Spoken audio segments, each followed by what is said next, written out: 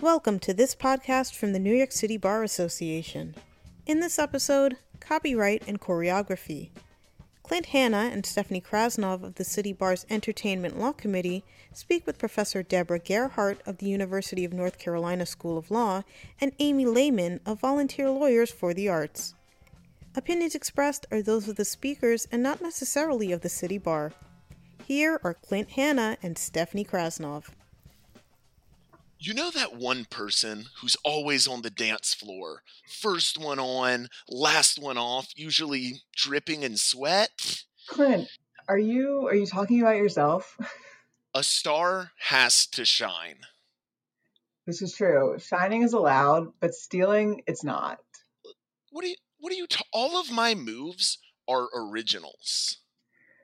Okay, I know you may have had a lot of free time during lockdown to, work on your dance skills, but what about that choreographed dance I saw you do circa 2016 during law school? Okay, Stephanie, well, I'm sure everybody wants to hear about my absolutely step perfect single ladies choreography from law school and what that has anything to do with the law itself. We should probably introduce ourselves first. I agree. Great idea. My name is Stephanie Krasnov, and I'm a graduate of UNC Law, practicing law here in the great city of New York. I've worked in the music, film, and media world throughout my career, and I'm very excited to be representing the Entertainment Law Committee on this podcast with my friend and colleague, Mr. Clinton Hanna. Like Stephanie, my name's Clint Hanna. I'm also a graduate of UNC Law, a practicing attorney here in New York City, and a member of the Entertainment Law Committee. I've been fortunate enough to work in theater law, which I guess helps make up for my lack of a singing voice. So it's clear, we're both lawyers, and I know we both love to dance, but what on earth do these two things have to do with one another? You mean outside of both dancers and lawyers really priding themselves on rhythm above all else? Of course, there's that. But also, Clint, it's because there may actually be a way for you to legally protect and own those moves, and that kind of protection could afford you a lot of rights. Absolutely. As a general statement, most people have heard of copyright law or they've seen that little circle C icon. But what fewer people know, even many attorneys, is how complex that law is and what can or can't be copyrighted. Exactly. It still trips me up sometimes. So, to help us get into how complicated copyright law is and how it intersects with choreography, we would like to introduce our amazing guests on this podcast, Amy Lehman of the Volunteer Lawyers for the Arts and Professor Deborah Gerhardt from the University of North Carolina School of Law. Our first guest is an absolute rock star of an attorney and human. She's the Director of Legal Services at Volunteer Lawyers for the Arts, Amy Lehman.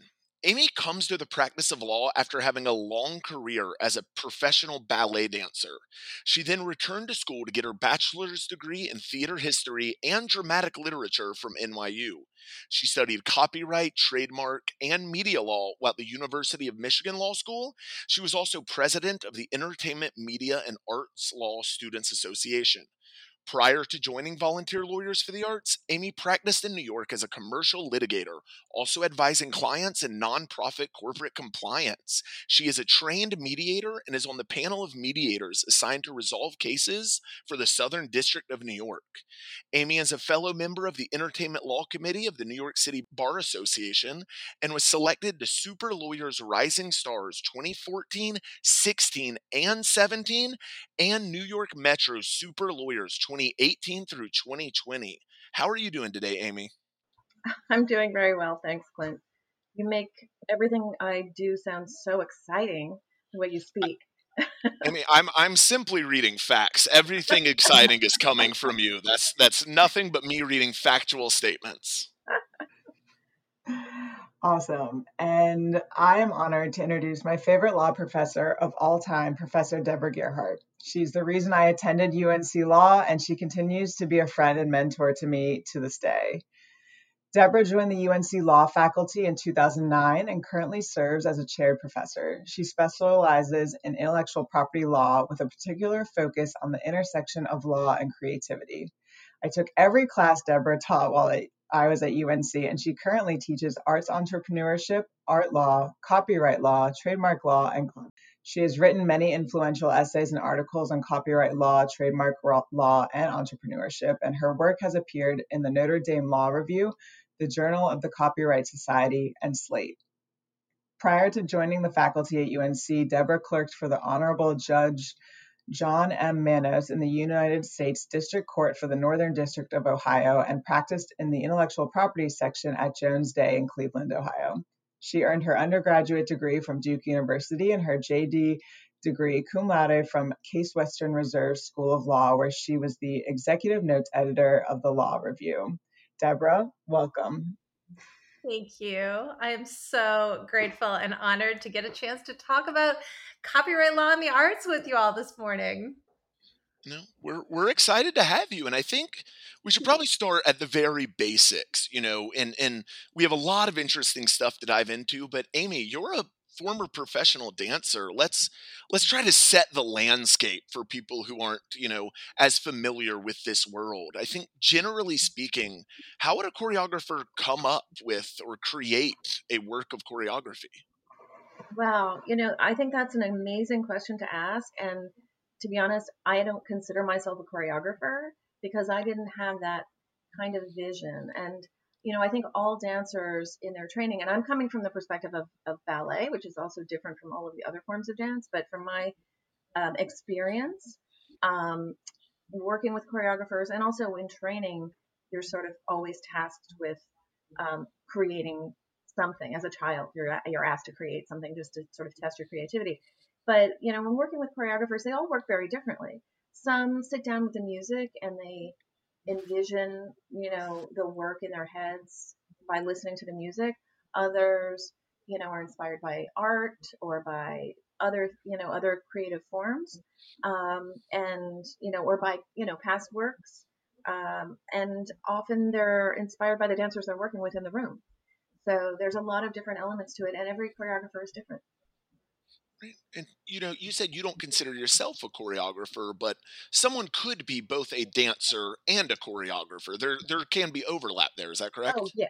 Yes, and often they are. In fact, most of the time, I think it's very rare to find a choreographer who hasn't danced. They wouldn't have the vocabulary to create the work if they hadn't studied dance at least. And they might not have gone on to have a professional career as a performer, but they have the background and the training.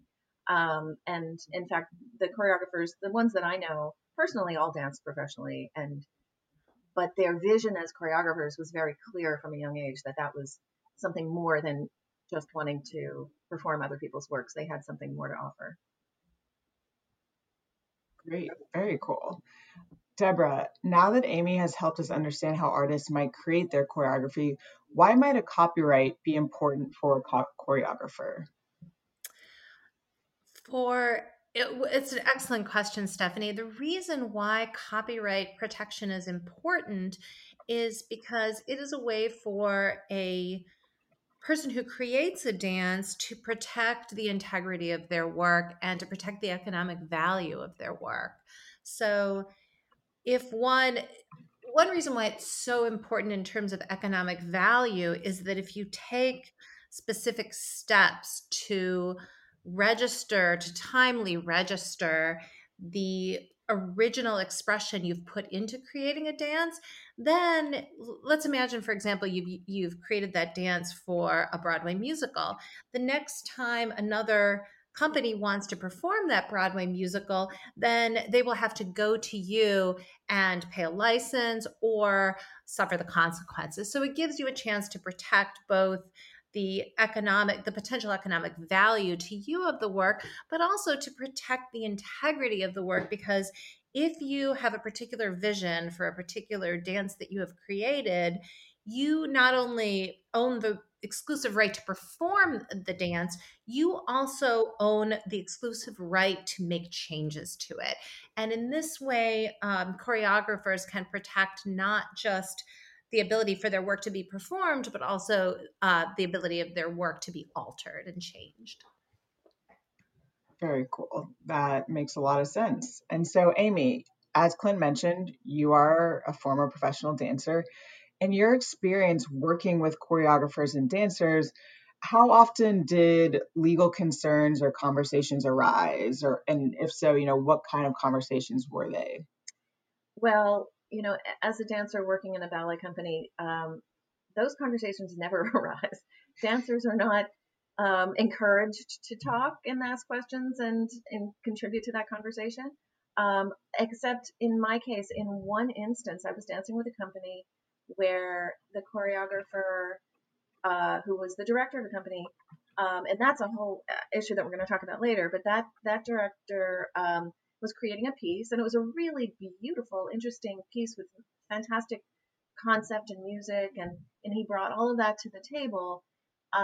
But when we got into the room to learn the choreography, there really wasn't any choreography. He basically asked us to move and create movement, which he then decided which things would fit and which wouldn't. And, he sort of constructed it, but the dancers really contributed to that choreography and contributed to that creation.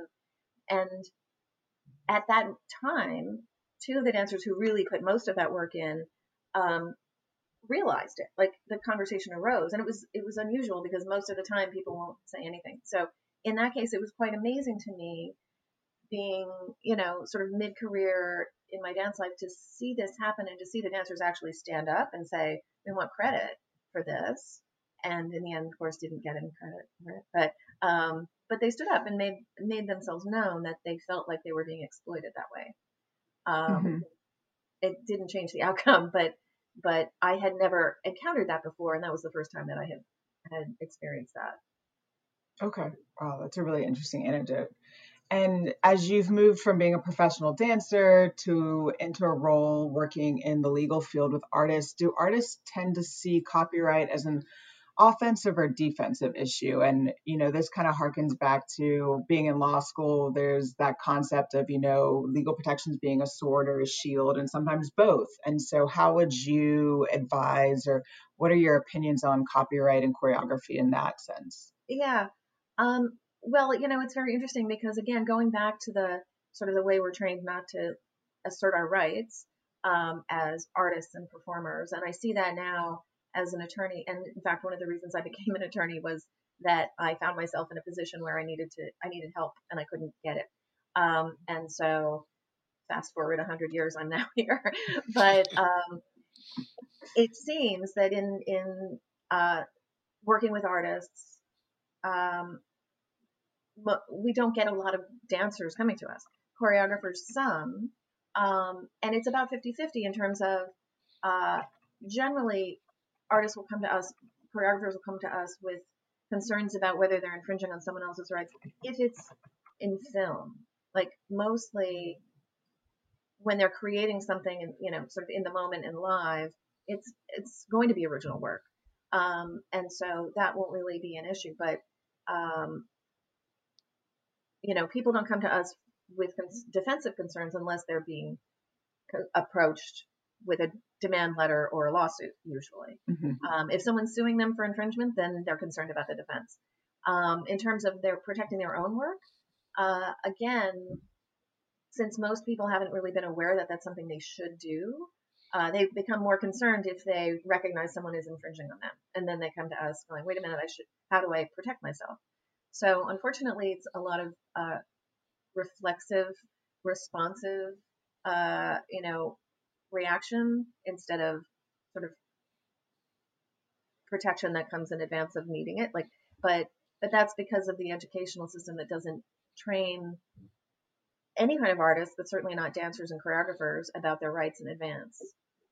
Right, for sure. And it's interesting because I know we will get into the history of the Copyright Act and when choreography was added, but it'll be interesting to see if there's any change, in decades to come, just because choreography wasn't allowed to be copyrighted really until almost 1980.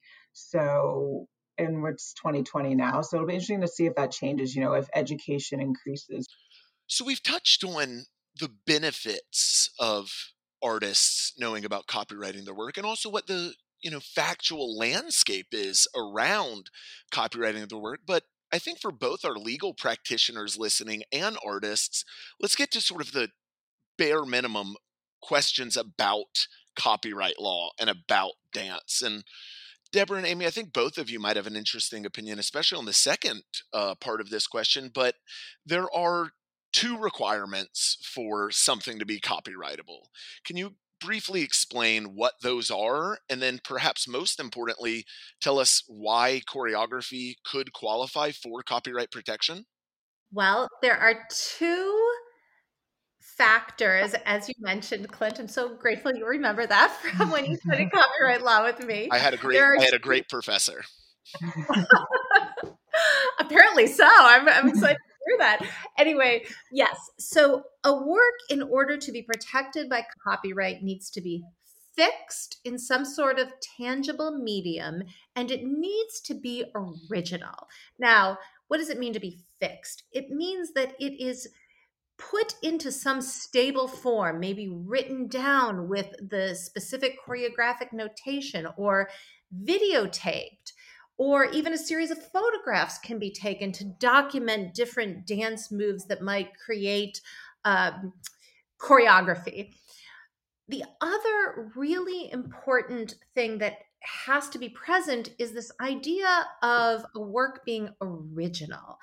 And this has really created a lot of problems for people trying to protect dances more recently. So it's a really interesting piece of this. I think sometimes the fixation piece is easier to get right and to understand how to do.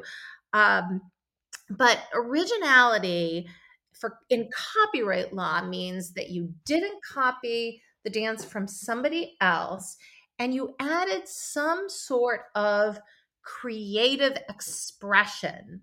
So if you've really just reused a dance that everybody has been, or a series of movements that everybody's been doing for years and years, that is not something you originally created. So that would fail the originality test.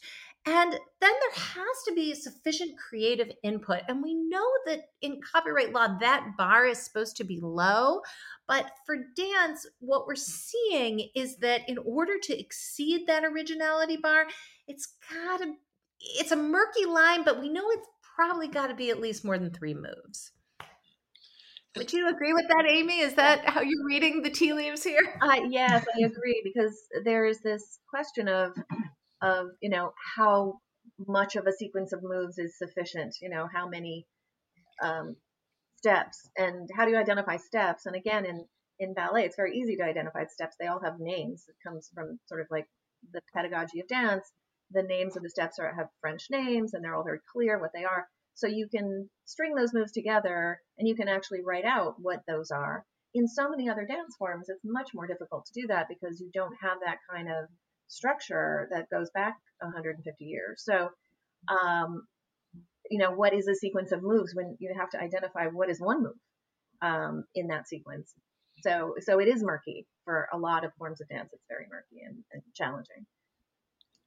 Deborah, one clarification I'd like to make that, I think people often misunderstand in discussing copyright protection. Could you clarify for our listeners, if I have something fixed and I have that, creativity required, do I have to register my dance in order to receive copyright protection? So you do not, but I want everybody to take away from this podcast the message that you're going to be in a much stronger position if you do. So the first part, ever since the law was changed in 1976, you used to have to jump through all these formality hoops, put a copyright notice on and publish with that notice to get protected. So for older works, yes, you needed to do that. And that's where some of the misperception comes from. But now the federal law has changed. And the moment you fix something in that tangible medium of expression, you write that dance down, you record it, it is like magic federal copyright fair use dust falls on you, right? It's like copyright fairy dust sparkling all over you, and you get these really strong, awesome federal rights. But so you can protect it without doing anything other than writing it down. But what you still need to do if you really want to protect the economic value is register it with the United States Copyright Office within 3 months of first publishing the work. Okay. It's very easy to register a work. You go to www.copyright.gov. You fill out a 2-page form. It is not difficult. And you pay a small fee. It's probably going to be somewhere between $35 and $55. And you can get your registration. And once you have that, if somebody takes your dance and they put it in a big film or in a big video game or in an advertisement and they don't pay you, you can get statutory damages. That means you can get up to $150,000 without proving that you were harmed. And the bad guys have to pay your lawyer. So it is an incredibly strong economic value that you can get.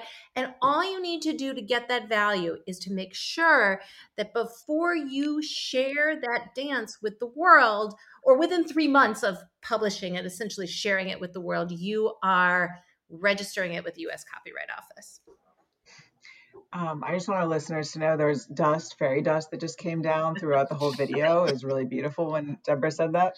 But also, Amy, I wanted to clarify with you. I think that there's a specific form of notation that dancers use to write down their work. And you'll tell me what the name is of it, but I know that in listening, Clint and I were partially inspired to do this podcast based off an NPR article that we heard. And in it, the choreographer, Jaquel Knight, said that his choreography for Single Ladies was 40 pages long. So what is that called? Well, that's really interesting. I suspect, well, first I wanted to just comment on something that Deborah said, which was talking about publishing the work. And I'd like to get into sort of more of a definition of that in a minute, but and a conversation about that, because the audience might not know exactly what that means, but although she did allude to it. So anyway, the question you just asked me was, what would the notation have been? In terms of what his notation would have been, I'm not so sure, because everybody is capable of creating their own shorthand, whatever they might use that they understand what that notation means so that they can recreate their work. And that happens all the time. People create their own shorthand. But the formal shorthands, there's 2 specific ones that are actually taught in colleges and taught around the world. One is Laban notation and one is Benesh notation. And these are old forms which have kind of fallen out of favor since film and videotape became available. So nobody, generally has the ability to read or write down Labano or Benesh. You need a specialist to do that. So you might have in a big ballet company, someone sitting with the choreographer taking down in this notation, the choreography as they said it, but you also have videotape, which is much easier, and everybody can watch the videotape and learn the dance from that. And in fact, most of my career, I learned either live in the room from the choreographer or from the videotape. And so I never, ever even saw Laban notation or Benesh notation myself. So it's more of an academic tool that's handy and useful for documenting and sort of when you have a historical record, that those things come in handy. So, but they exist. And I suspect that the person you're talking about, that choreographer, did not use those notations. Okay. Yeah. Interesting. Yeah. And did you want to touch on something about publishing, how a work becomes published? Yeah, I wanted to ask Deborah to give us a definition of publishing. I am so happy to do that. Thank you for bringing up one of my favorite copyright topics. And truly one of my missions in life is to help people better understand this principle. So it's incredibly interesting. The definition of publication in copyright law is very strange and can be counterintuitive. And so we're just going to have to accept that and take a little copyright leap of faith together. Copyright law came from truly the world of text. So it's always an odd fit with performative arts like dance choreography. So the idea of publication came from the idea of printing copies of books and distributing them. So sending out a written copy of something that you could view with your eyes. That was where this idea of publication came from. So as the definition in the law matured and developed, an exception developed, which is that mere display or performance of a work did not constitute publication. So one can perform a dance every night at a Broadway theater or at a major dance hall and not publish a work. But if you disseminate some sort of tangible copy of the work, and that could include a film, a videotape, then that would count as publication. So let's imagine in the situation that Amy was illustrating that maybe there is somebody there, or maybe not, doing that classic academic form of notation, but more typically there will be a video of it. And then let's say somebody posts that video on the internet. Boom, you have publication because you have a tangible copy in the form of that video that you can see, and you can figure out what that dance was from seeing again. That's the idea. There is some tangible item out there that fixes the dance so you can in the future see what it is. It's not just a mere performance that is not recorded that nobody can ever see. That wouldn't count, but making the videotape of the performance, that would, and distributing, that would count as publication. So can I ask, in terms of distributing, what if they make a recording for archival purposes for the company, and they use it to teach the next year's dancers that piece? At what point would it then be considered published?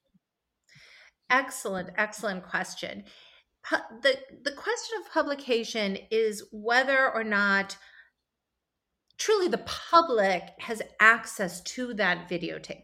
So let's imagine a situation where you make the videotape and it truly is made for archival purposes, that it is kept. And I know theaters often do this of their theatrical productions, where they will make really an archival that's just really to record the history of the productions at the theater, but is not meant to ever be seen by anybody, and certainly is not distributed.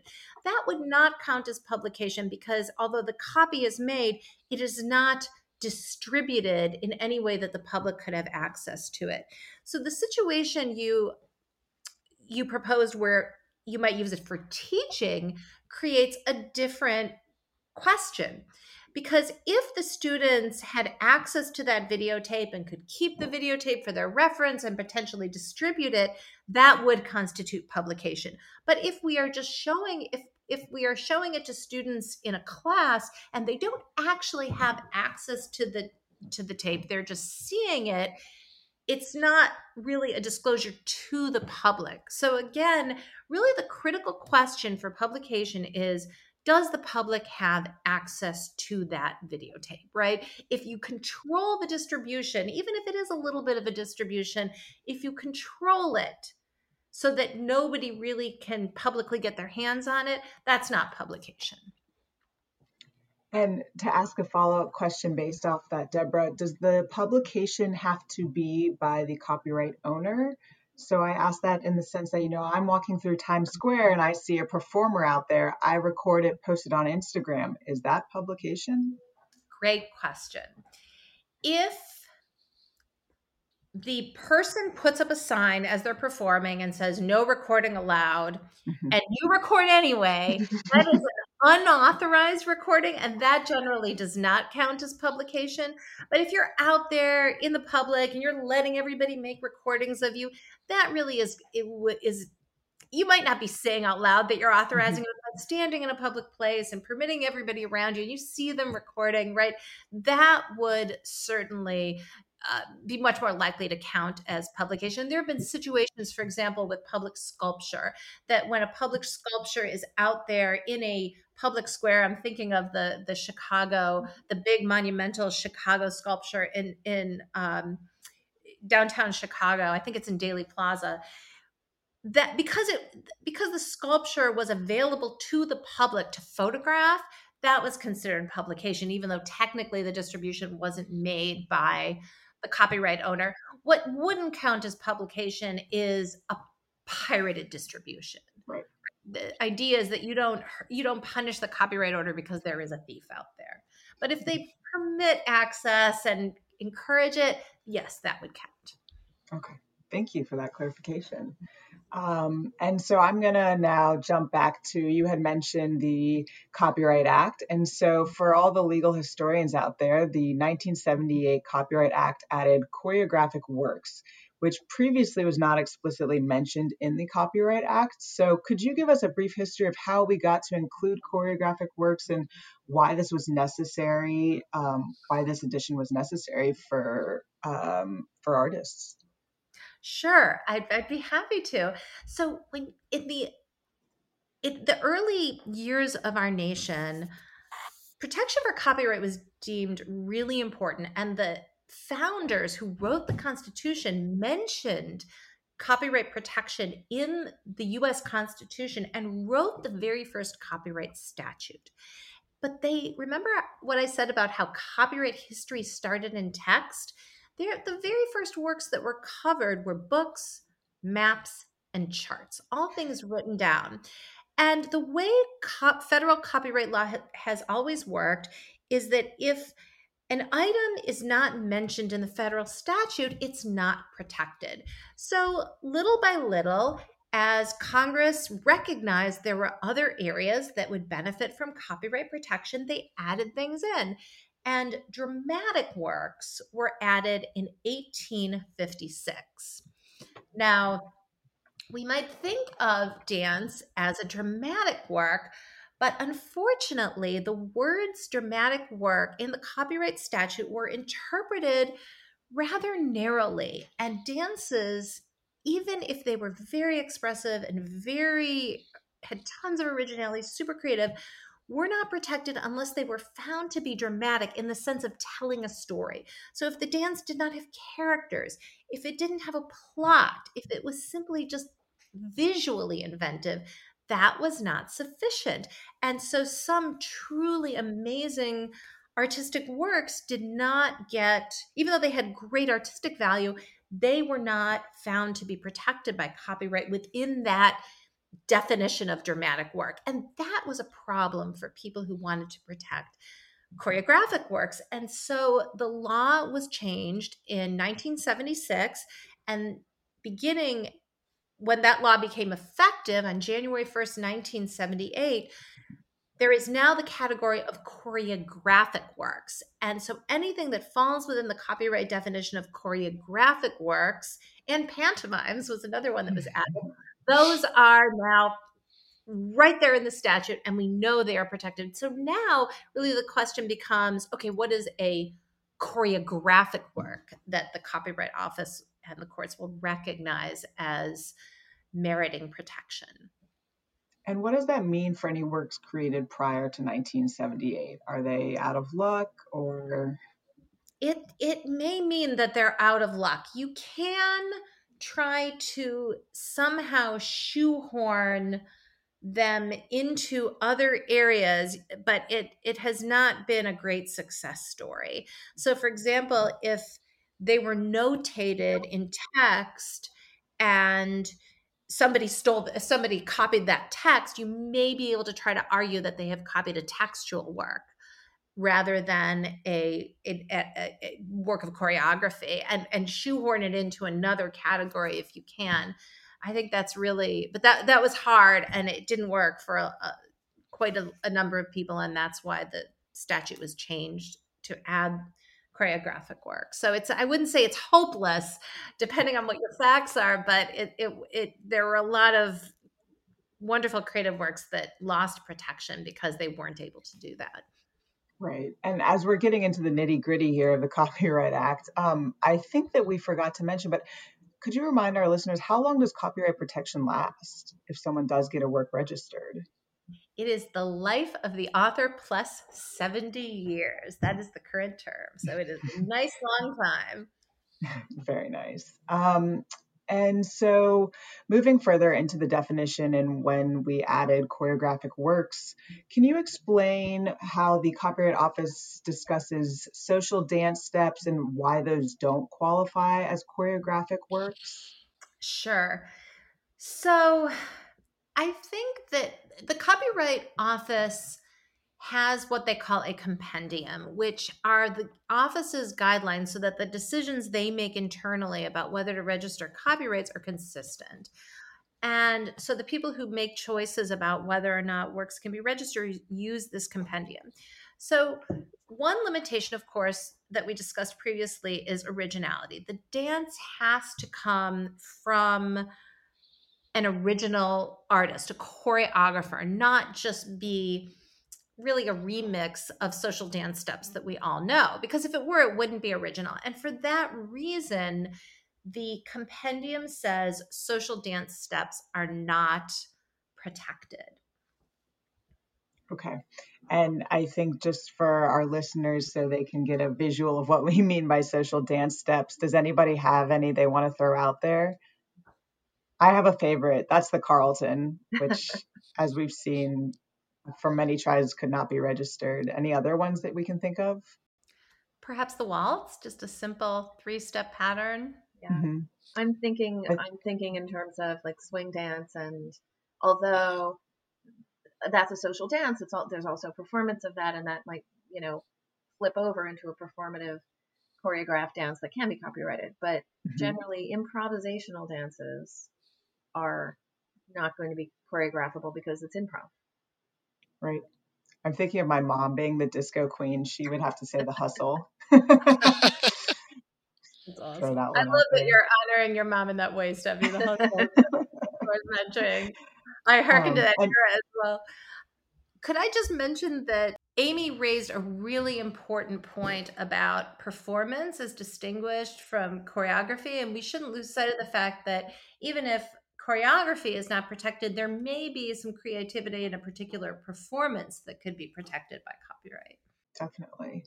And you did mention previously this compendium from the Copyright Office, and I was reading through that before our podcast. And I do want to point out a fun fact that I found that, they state specifically that the choreographic works must be intended for execution by humans only.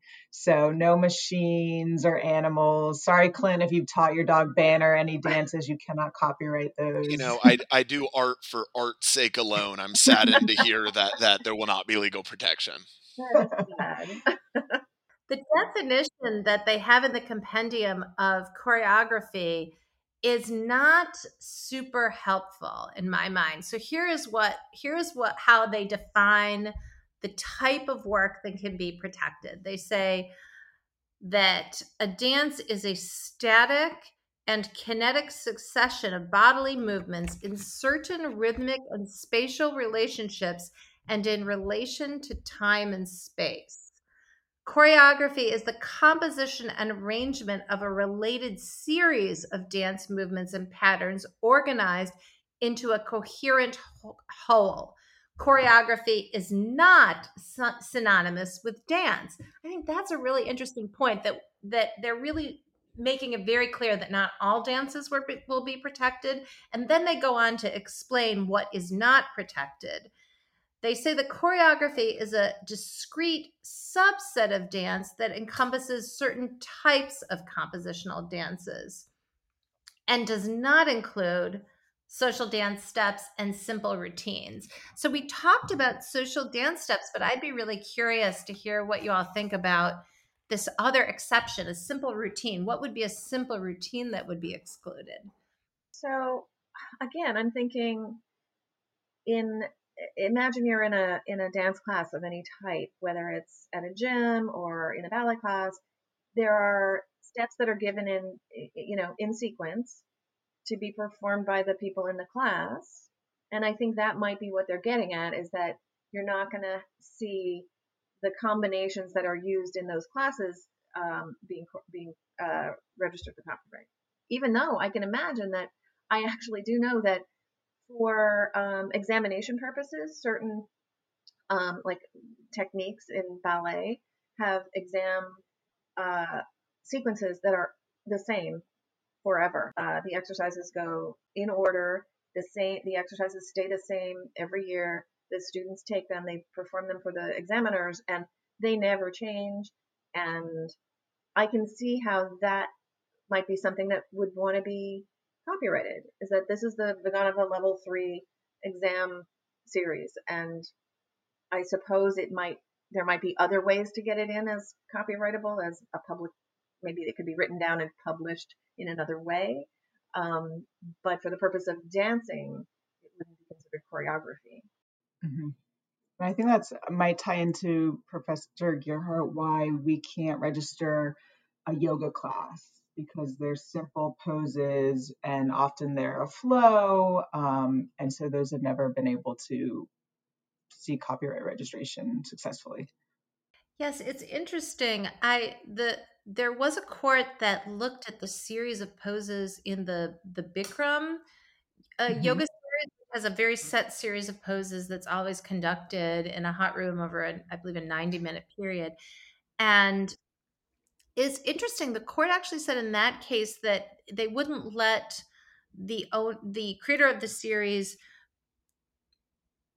shoehorn this into choreography, because really yoga is considered a healing art, and the purpose is not for, as the compendium explains, this certain rhythmic and spatial relationships that are related to any kind of rhythmic movement. It's more a series that's designed to help your body improve health, help your mind. And that was really interesting, because I guess if the intention is not artistic, if the intention is more to help your mind, Functional body, and kind of, soul, right? right, then the functional aspect, yeah, it was there are exceptions to copyright law where you can't get protection for things that are like a method of operation or a way of doing things, and it was strangely put under that aspect.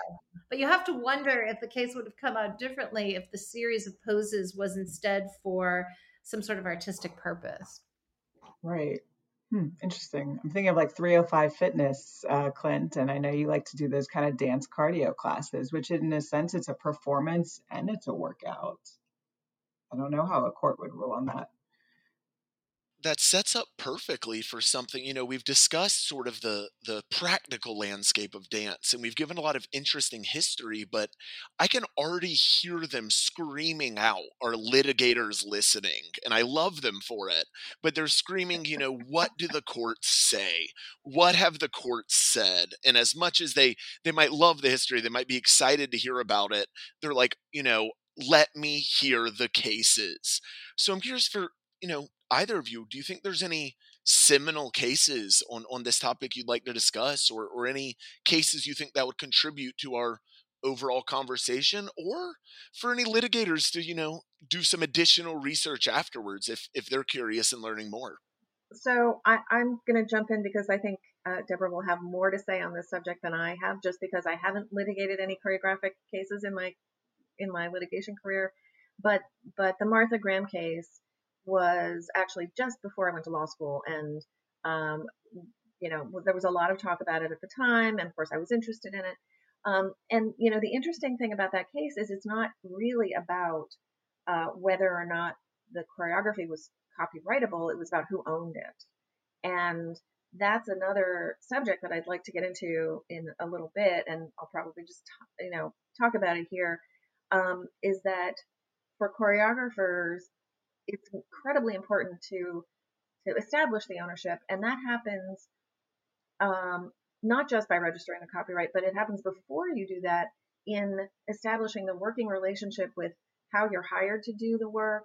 What's your relationship with the dance company that you're creating, the dancers that you're creating it on, and the dance company you're working it for, whether you're an employee of that organization or a guest choreographer, or if you're hired as an independent contractor, or if it's a work for hire. There are all these different elements that play into where does the intellectual property land.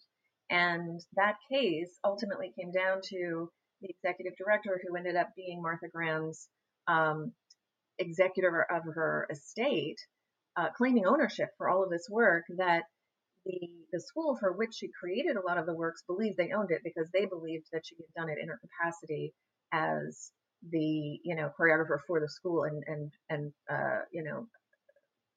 head of the school. And so it was a long, like 9-year litigation, which ultimately came down. I think some of the pieces ended up being owned by the school and some being owned by this executor. And then, what is he going to do with them? Like the other part is like, who benefits? If he owns those, if you in the name of the estate, then he can license them out to whoever he chooses to. But it's the school and the company that have the ability to maintain the quality and the style and the integrity of the works. And so it's really more advantageous and more beneficial for them to have ownership of them. I don't know now, we're 18, 19 years later. I don't know where it has all played out in the end. I'm sure there was some settlement that happened and some settling that went on over some of those works. But it's a very interesting question, and I think, Clint, you're going to ask me a little bit later about other issues, and this sort of falls into that category of that I'll continue on. But I think Deborah probably has some other cases to raise. Sure. Well, let me just first piggyback on what Amy said, that I have to say that Martha Graham, the series of cases involving the Martha Graham dances are among the most significant litigation that we have about choreography. And I agree, the ownership issues that those cases raise are very, very significant cautionary tales. And it's so important for anybody litigating in this area, or anybody who does any type of contract work in this area, to take a look at those, because to really understand the work for hire doctrine and copyright law, because no client is happy when they have to engage in protracted litigation over a significant asset. And that kind of litigation can very easily be avoided by straightening out the ownership issues from the beginning. So it's a terrific cautionary tale and a terrific lesson in having the hard conversation about, as Amy said, where the IP will land. As you know, I have this personal affection for the copyright publication doctrine, so I must mention that publication was also an issue in the Martha Graham case. And interestingly, the court did the right thing. They took the time to very carefully look at the facts and figure out whether some of these works were published without a copyright notice. Because before 1978, if a work was published without a copyright notice, it immediately went into the public domain. You didn't get that magical fairy dust. It started to fall, but the moment you published it without a copyright notice, it was like, this big shield or this big umbrella prevented you from getting the benefits.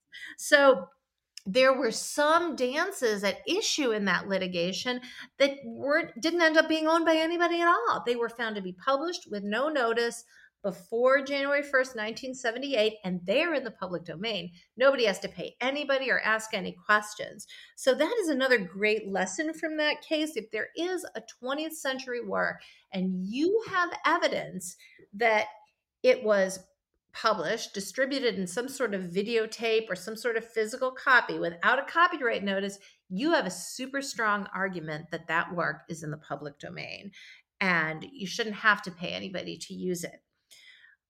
I think more recently, there's been a lot of discussion about the Fortnite cases, some simple dance steps that have appeared in video games.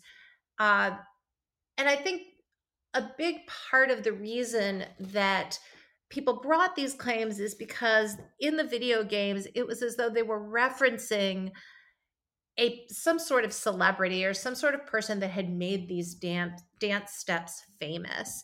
And generally, several of these cases were found not to state a copyright claim because the dances were just too short. The 3 steps was not enough. And then I think some of these celebrities got very frustrated and they tried to bring a claim, basically that like a trademark claim that they're copying their move, which is like their trademark move. And interestingly, court said that no, you can't protect that either, even though trademark law normally would, because when copyright puts something in the public domain and says that something cannot be protected, you can't use another IP regime to try to regain that protection. So there's some interesting channeling the courts are doing, saying that when copyright puts something in the public domain, you can't take it back in this other way. But I don't know. I think that's something that really could be explored, because there's plenty of content that's not protected by copyright that is protected by trademark. So stay tuned. I'm not sure that kind of thinking is going to hold up ultimately. And Deborah, a lot of these dances from the Fortnite cases, it wasn't a lack of people knowing where they were from. For example, I know the one that comes to my mind first is what I think we all affectionately refer to as the Carlton, Alfonso Ribeira's character from The Fresh Prince of Bel-Air, a dance that I would do perfectly again if this wasn't an audio format. But, it wasn't an issue, the court said, like you said, of them not knowing where the dances were from. A lot of these, if they did not call them out directly, were very clear references to well-established dances, right? It is more of that issue of the public domain and the copyright trademark intersection, so to speak, rather than, the defendant claiming that, oh, this wasn't this person's actual dance. This was, just something we found out of, thin air. Yeah. And to piggyback off of that as well, Clint, I was doing a little bit of background research again last night, and the Supreme Court made a decision in 2019 in the Fourth Estate Public Benefit Corp versus wallstreet.com, and it changed the traditional understanding of process in copyright suits. So most of these lawsuits that were filed, including the one by Alfonso Ribeiro, and, there's also one from Terrence to Millie Ferguson. Those are kind of on hold right now until they receive copyright registration. So it'll be interesting to see if any of those pick back up, or if they, as Deborah alluded to, take a different course of action. All right. So moving on from our brief stint in litigation, Amy, we've established why choreography can be protected and the reasons why artists might want to do so. Are there any other reasons a choreographer might not want to copyright their dance? So this is a very interesting question, and I've thought about it a bit, and I think it's if they don't feel like there is any risk of someone stealing their choreography, right? If they're a regional choreographer and they're working in a company that isn't putting their work out onto the internet, and they're being creative, and they're open to other people, and maybe they want other people to use their work as the basis of other works. There may be no urgency in registering a copyright per se. They still own the copyright, as Deborah mentioned, but they don't necessarily need to register it, because registration is really there as your tool to protect yourself from infringement. If they're not really that worried about it, then maybe they don't need to do that. There's also, something that I've been thinking about in terms of, what is actually getting copyrighted. If they're copywriting their work, they have to upload a videotape of it to the Copyright Office, and that is the work that gets copyrighted. But choreography is a fluid, it's a process, and it's many times a dance is choreographed, and a choreographer will set it on a company, and then they'll go and set the same piece of choreography on another dance company, but they'll change the steps to accommodate the dancers in that company, because every individual dancer has different talents and skills and abilities. And so they might set it in one way for one company and another way for another company, but it's still the same dance.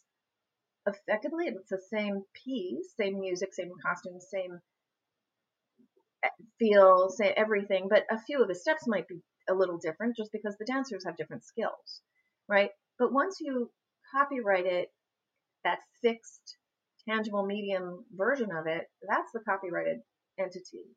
But it doesn't account for the fact that, well, what if the dancers on the stage the night it was choreographed made a mistake? What if they you know, slipped up for a second and did the wrong step, then now the wrong step is actually part of the choreography forever that's been choreographed. So there are other reasons why a dance as a fluid medium isn't so suitable to the structure of protection. Um, so that might be a reason. Maybe the choreographer doesn't have a fixed version that they're happy with. It may be that they haven't gotten a videotape that actually represents what they want it to look like because this dancer fell that day, or that dancer missed their turn and did something else to cover up, and so the audience doesn't know, but the choreographer knows that it's not right.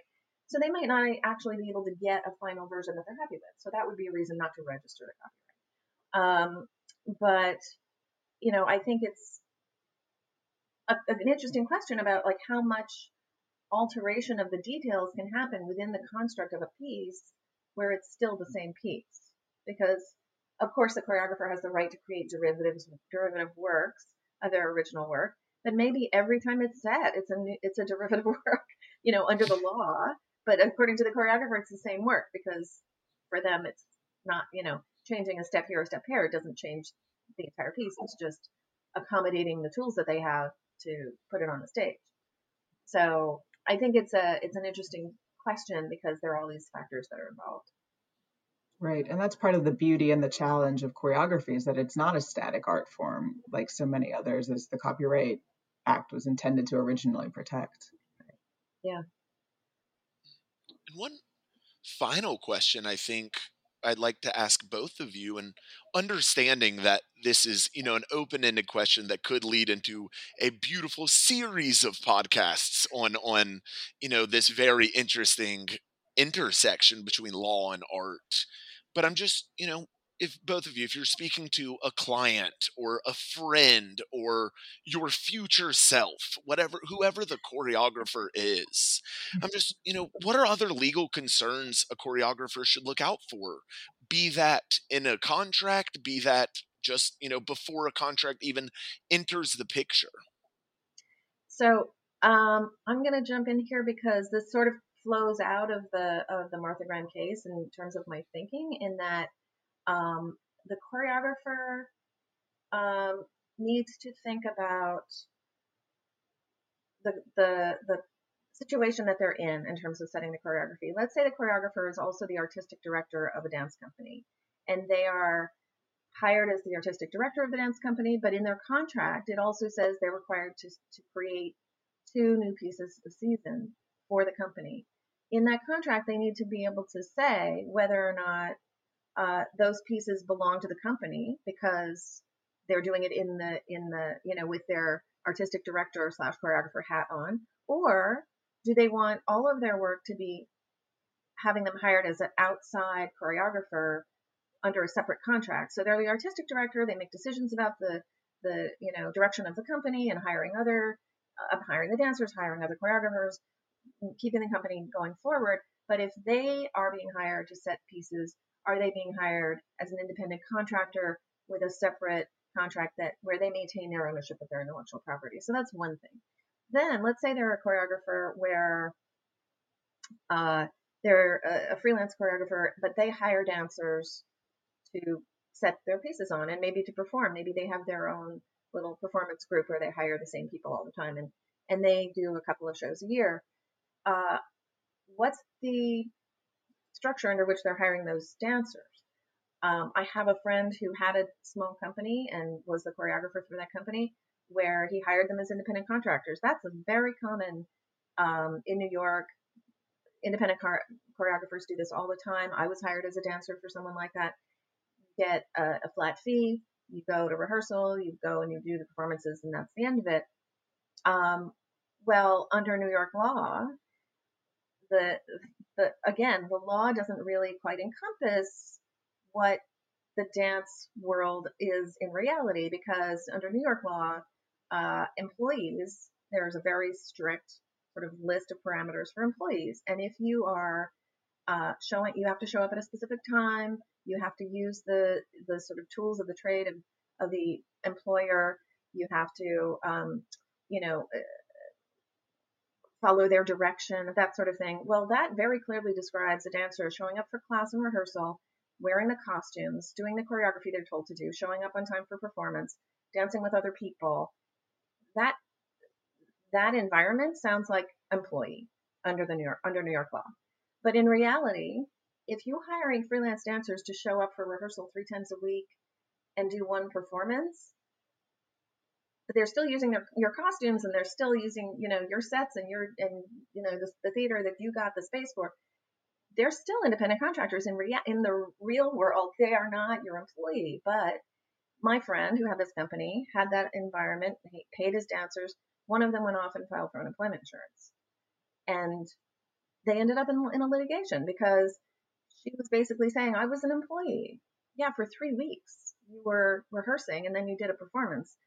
And so she was trying to get unemployment insurance because under New York law, these factors make you look like an employee when in reality it's just the law is bad. It doesn't fit the reality of what happened. And so what happened is he didn't have money to pay unemployment insurance and for all of his dancers and he had to shut down the company. So what you end up with is no art because the law doesn't fit the reality. And so choreographers have to think hard about, if they're hiring people to work on their choreography with them, because they have to set it on bodies, they can't do it abstractly. They have to be careful about how they hire them, what they do in the studio, that their employment contract with them. It makes it very clear it's work for hire. The dancers don't have any interest in the intellectual property that are participating in creating, and also be aware of the Freelance Isn't Free Act that requires contracts for independent contractors as well. So there's all these elements and factors, again, that dancers and choreographers aren't taught about, learn about. There's no forum for them to understand these things except for this kind of thing, except for, we teach classes at BLA on these topics, but they're not learning it in school. They're certainly not learning it in dance school. So that's what I think about. I would just like to add that what you just described, Amy, is a situation that I'm sure replicates itself over and over again. And I'm sure lots of people listening know people or themselves have experienced or counseled a client in this situation. And one of the big messages that we can give you today is that the volunteer lawyers of the arts is out there to assist artists who may be facing these challenges but really don't have the resources to hire a lawyer. So please contact the organization. They are there, and they are experts in this field, and all of these muddy areas of law, they can help you navigate just by making sure you are protected in a contract. Another story that you may all be familiar with is the story about Chorus Line, and about how dancers gave their life story to this show that ended up being incredibly successful, and very few of them got any kind of remuneration at all from that. And that is avoidable if you understand what your creative rights are and how to put into contracts language that will protect them. Contracts are not sacrosanct in the arts. They can be changed, they can be edited, they can be designed to clarify that you will have your ability to work and your creative rights protected. So please don't hesitate to bring your questions to the volunteer lawyer of the arts. We are here to help you. Right. And I think what we're getting at here is there's a lack of education for artists and their legal rights and what they can and can't do. And I found that particularly in the dramatic works. I mean, Professor Gerhardt, when I worked on my project for you in law school, and I focused on copyright for costumes, and people just have no idea that that's even an option. And so it's great that we're trying to spread awareness and just let people know that there are resources available. There are rights that you can have that you might not have right now. And it's a scary thing, I think, to be in a dancer's position or a choreographer's position and trying to take advantage of those rights. It's a big step. But we have love discussing this with everyone. And I think, Deborah, do you have one more thing? I do. I just want to mention that another resource that may be available to artists out there are law school intellectual property and arts clinics. So check in your region. I know my school at the University of North Carolina, we have a intellectual property and an entrepreneurship clinic, and they help artists who can't afford legal expertise. So check the law schools in your area in addition to the volunteer lawyers for the arts. Those are two excellent ways of getting first-rate legal assistance and not have to make any financial outlay for it. Yes, great, definitely. And so with that, we want to give a special thank you to the New York City Bar Association and the Entertainment Law Committee for hosting this discussion today. We'd also like to, of course, thank our experts for their incredibly insightful thoughts today. A special thanks as well to Noelle Mouton, a third-year law student at the University of North Carolina School of Law, for assisting on research for this discussion. And thank you to the Bar Association's Copyright Committee for providing guidance as we were preparing the podcast. And I think now it's time to get back to what I was alluding to at the beginning. Clint, I think you owe the people more information about dancing to single ladies. Oh, and it looks like we are out of time. Thank you, everyone, for joining us. Have a great day. Thank you for listening to the 44th Street podcast of the New York City Bar Association. Opinions expressed are those of the speakers and not necessarily of the City Bar. Find more City Bar podcasts and program audio on Apple Podcasts, Google Podcasts, Spotify, or Stitcher, or on our website at nycbar.org/podcasts. This podcast was produced by Eric Friedman and Alex Cardaris.